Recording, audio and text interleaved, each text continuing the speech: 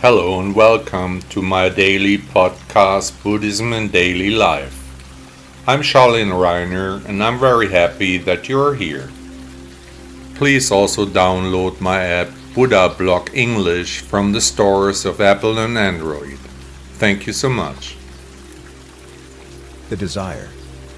Who doesn't know it, the desire? Imagine you really want something. I have an acquaintance who always wants the latest iPhone. As soon as it's presented to him, he's hooked, and as soon as he can, he orders it home.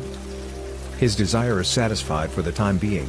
By the time the phone arrives at his house, he's no longer asking for it, now he's looking forward to it.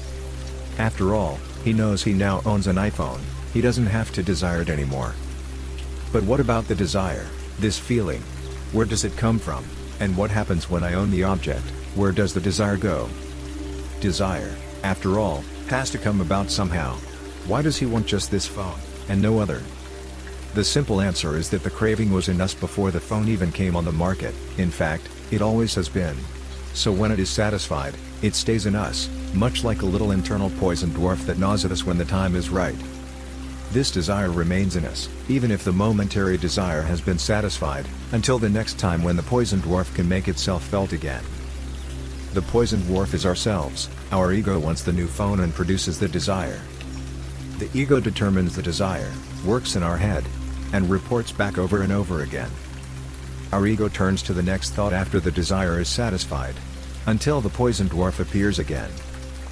And this poison dwarf can demand something completely different from other persons instead of a telephone, drugs, alcohol or money, power or sex, or whatever.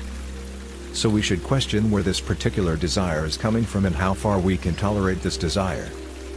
Think once before you give, think twice before you accept, and 1,000 times before you demand.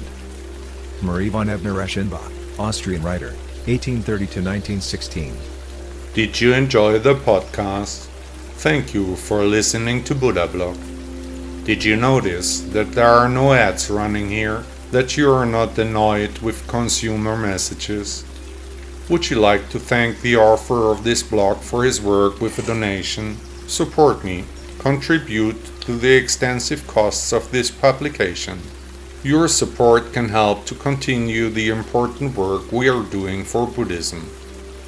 Please also download my app Buddha Blog English from the Apple and Android stores.